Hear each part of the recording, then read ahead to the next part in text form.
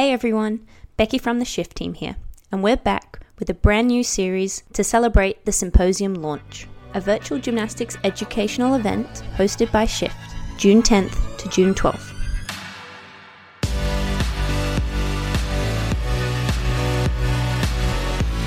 Introducing the Shift Symposium guest speakers. This week's mini podcast episode is another of the 2022 Shift Symposium's guest speakers, Diwesh, one of Dave's good friends and co-workers from Champion Physical Therapy and Performance. Diwesh is Head of Strength and Conditioning and Director of Fitness. He will be presenting on day 3 of the symposium, discussing everything you need to know about plyometrics. I guess the biggest thing that I hear the most is people don't understand why it's so beneficial. So let's start from, I guess, a general point of view, but then specific to gymnastics and the athletes that we've worked with. What are the performance benefits that you think people are going to find if they do sprinkle in a little bit of like off-season weight training or preseason training?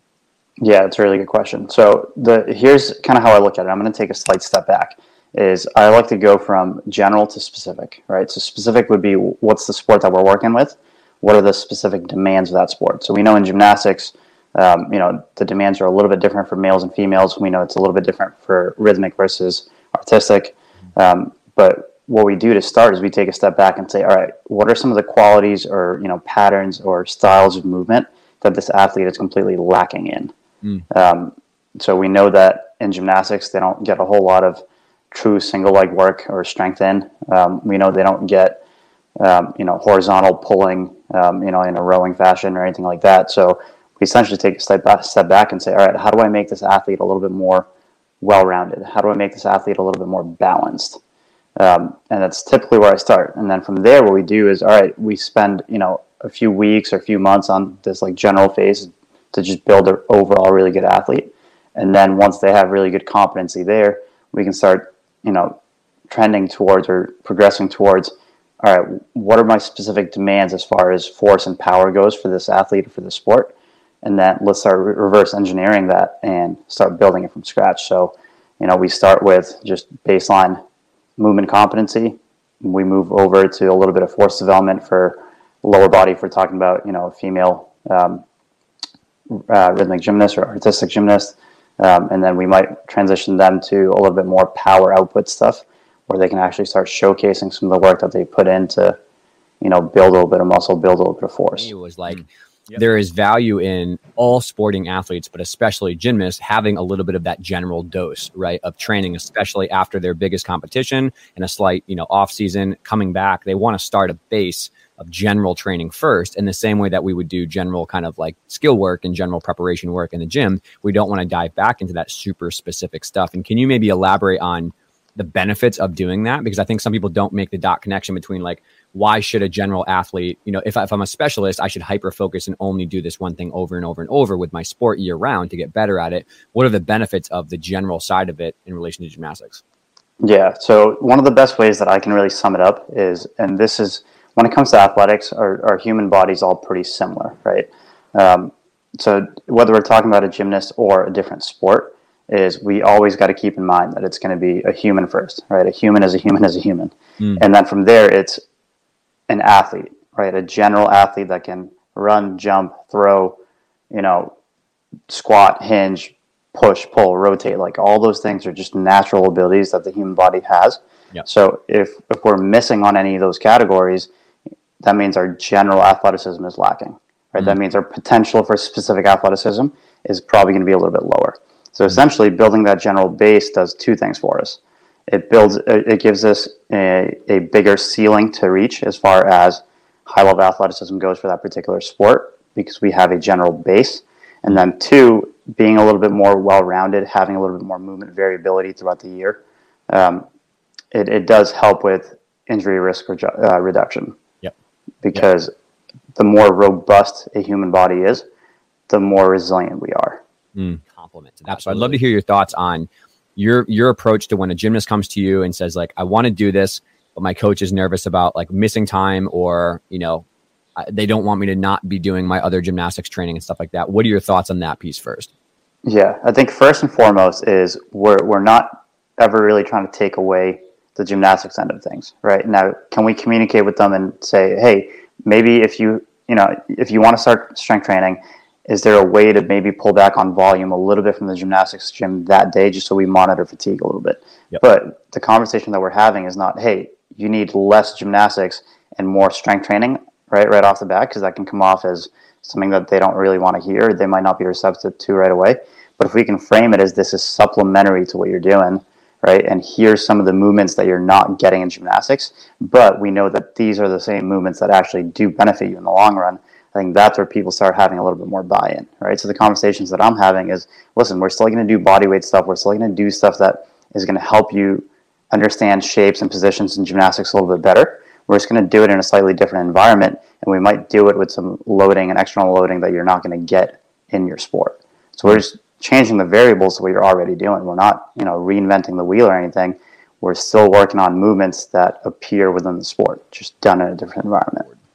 Yeah, for sure. And I think this is where like the expertise of, exercise selection, understanding the volume of work that you're doing in a gym, that's kind of where this comes in. So we know that spending a lot of time with, moderate to heavy weights in like the 8, 10, 12 rep range, which for whatever reason is like the magic number for everyone, that's actually some of the stuff that tends to make you a little bit more sore, right? Doing sets of 12, sets of 15, like it's going to make you muscularly sore, and it's actually going to keep your fatigue kind of high. Because when you think about it, right, and I'll spend only a little bit of time on this because I want to belabor this, but the way that we kind of calculate workload in a gym, right, in simple terms, is we look at it in terms of tonnage. So we look at sets times reps times the number of weight that we're using on any specific exercise. So if you look at total tonnage on an exercise, if you're doing 3 sets of 10, right, let's say we're doing a 100-pound squat, 3 sets of 10 gives you 30 reps times 100. Like, think about the tonnage on that. If we want to start an athlete and get them to buy in to have just as much benefit out of strength training, maybe we start them with like 3 sets of 6. Now we just knock down the tonnage by 40%. Now they're going to be a little bit less sore, right? So it's not that we change completely how we do everything, or that we have all these different sets of exercises that we're keeping hidden from everyone for people that we don't want to make sore. It's still the same stuff. We're just kind of manipulating some of these variables to make sure that athletes are a little bit more fresh, they can recover from these sessions, and that it's not hindering some of their performance in the gym. Now, with that said, if we get someone that's brand new to strength training and they've never done external loading, I think it is important to have a little bit of communication to say, hey, you might be a little bit sore, right? But this isn't anything that should be crippling. Like when you leave this workout, you should not be completely smashed. And when you wake up tomorrow morning and you got to go to gymnastics, you shouldn't be completely smashed where you're like having trouble putting your socks on. Because like I think we've all had those training sessions like when we're not athletes that are just like crippling. Yeah. Like that's not what we're trying to attain with our athletes, right? We got to be able to say like you might be a little bit sore, but as you warm up, like you should feel totally normal. And then there shouldn't be any like lingering effects of fatigue. If there is, that means that we're not doing a great job of programming and giving you the right amount of work in the strength training gym. Chat about what age do you think gymnasts could start lifting safely, and then what age do you think they could start like actually loading a real program? I'd be curious about your thoughts that, and then I can talk about the stunting growth and the growth plates and all that kind of stuff. So I guess question for you, Dave: what age do gymnasts start gymnastics? Oh God, 3 for most people. Okay, so theoretically, an athlete should be able to do strength training at age 3, right? I think that's again the misconception. We think of strength training as this, crazy environment with a bunch of dumbbells, barbells, plates, and like all that stuff. But like, if an athlete is starting to do, tumbling and some form of like assisted chin ups and stuff like that, like. Is it bad to do a bodyweight split squat or teach that to them? Right. So no, I think that age question tends to be something that people get a little hung up on. And I don't think that there's any reason why athletes can't start early on. Now, with that said, most athletes tend to be a little bit more successful after the age of 10. And the only reason for that is attention span, their desire to want to be there, their desire to not be in an environment where they're not having like their sport fun or hanging out with their friends and stuff like that. So it's just tough to pull an athlete away from like a gym culture environment where they're hanging out with their friends, doing stuff together and like, all those things. But from like a physiological standpoint, there's no reason that an athlete can't start as early as they're starting their sport. Yep. Now that second part of that question, starting to introduce loading. I think that one you can also start earlier than most people think. the loading is just going to look different, right? The external loading on a body has to be completely managed by the athlete, meaning that their positions, their shapes, their form can't be breaking down as they're loading the athlete. But if they're able to handle that, there's nothing inherently bad about introducing external loading. Now, with that said, right, again, going back to the reasons why we choose to start at a certain time, when it comes to attention span, when it comes to like their desire or like their understanding where their body is in space, how to manipulate an external object along with their body, athletes tend to be a little bit more successful age 12, 13. It's funny to me that we think about this, which is like people are upset if an 8-year-old does a goblet squat, but then again, they'll let that athlete do a layout on floor, which we know is 12 plus times their body weight and forces. So it's like, we're kind of already loading pretty heavy, and it's like that, you have to view weight training as a fractional way to dose that force, right? So a goblet squat is maybe, 1/30th of the force of a layout on floor when those kids are working on it, right? And then you goblet squat a little bit more, maybe you're a 1/25th now, and you're building up tolerance to some of those things. And so I think, yes, people start younger than they think. It's all about the quality of motion and stuff like that. But always people are like, what about growth plates? What about that? And when you have proper dosage, proper movement patterns, and proper coaching and progression in a safe way, and you're doing intelligent programming, it's actually the opposite, that the force loading is helpful to promote bone growth and to promote muscle tendon strength and to promote like really good development, because our bodies respond to load and get stronger. That's essentially what happens in most of these overuse injuries are an inappropriate dosage of sport load that's so high that their growth plates get cranky, right? Think about Sever's disease and Osgood-Schlatters, right? Like that is the definition of too much force, too much workload on a young sensitive growth plate. Weight training and strength training is a way to help slowly build up that tolerance over time so they can further increase their sport participation down the road. So in that early phase when athletes were just starting to goblet squat, learning how to move in that pattern, they might have been doing, let's say like a seated vertical jump where they're starting seated on a box. They don't have a ton of momentum. They're just kind of propelling themselves off the ground with their legs. And they're starting to showcase a little bit of like the force component of jumping. Now we take that same athlete and we're getting closer to the competition season. We're looking at like July, August. What we might do is we might have them do like a depth drop to a landing where they're starting on top of the box now. They're hopping off the box, having to eccentrically control that loading, and then also concentrically bounce up out of that position into another jump, right? So land right up to a jump and make that as quick off the ground as possible while still getting up off the ground as high as possible. So demonstrating like true power. Right? And it's just we're training in that spectrum of force, which is what we started with, and we're going more towards velocity, which is the other end of this continuum. And again, the next follow-up question I can hear people already wanting to ask is, sounds cool. You have a giant facility, tons of ultimate, weights, dumbbells, plates, barbells to work with, lots of space. I don't have that. I'm coming off of a pandemic and I have to invest very intelligently about what equipment to buy and how to do it. So in an order of, say you have, $500 to $750 to put in a budget here to try to get a lot of athletes a benefit, what equipment would you start with about like priority number one? And what's the list of things you would try to invest in as you get more? Yeah. So I would say the first thing that I would invest in is a set of dumbbells that are, somewhat of a range.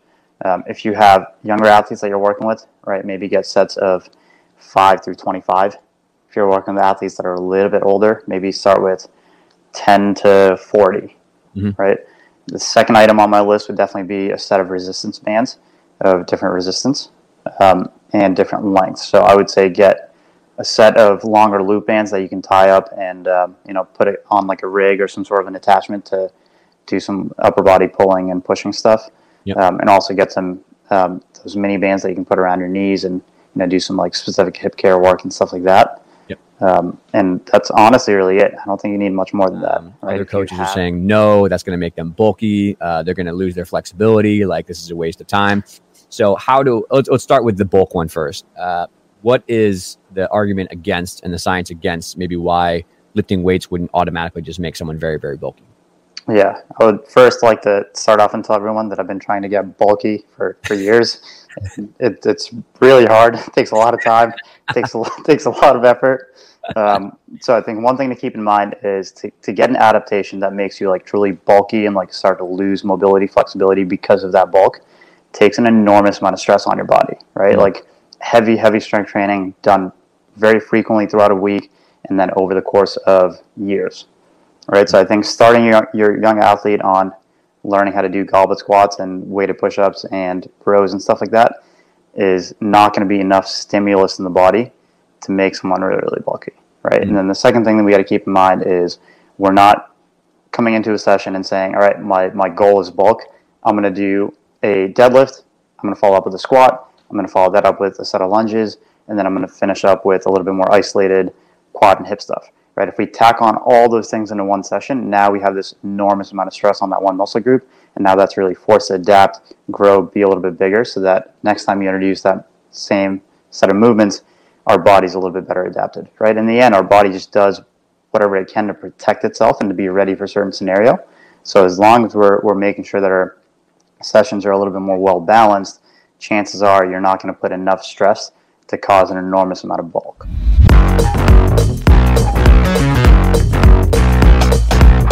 Hopefully you enjoyed this mini podcast episode. Don't forget, early bird tickets are now available till April, so you need to act fast if you want to save $50 to $100 on tickets. Tickets and full information can be found online at www.shiftmovementscience.com/2022 Shift Symposium.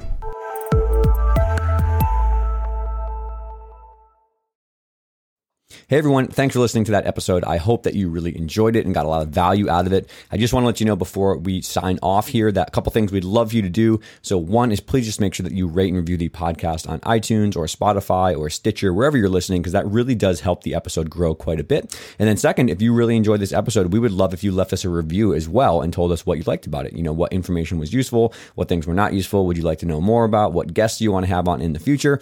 And then also as you kind of go about your day, if you found something really useful, just toss it up on social media. We love to hear from people on Instagram or Twitter or, you know, all the different websites that they're using for social media. Facebook is great too. But yeah, let us know what you like, because honestly, the podcast comes from people who just tell us what they're finding useful. And that's how we create the next set of content. So yeah, tag us in the podcast or tag us online, whatever you're doing it, and let us know what you think. Thanks.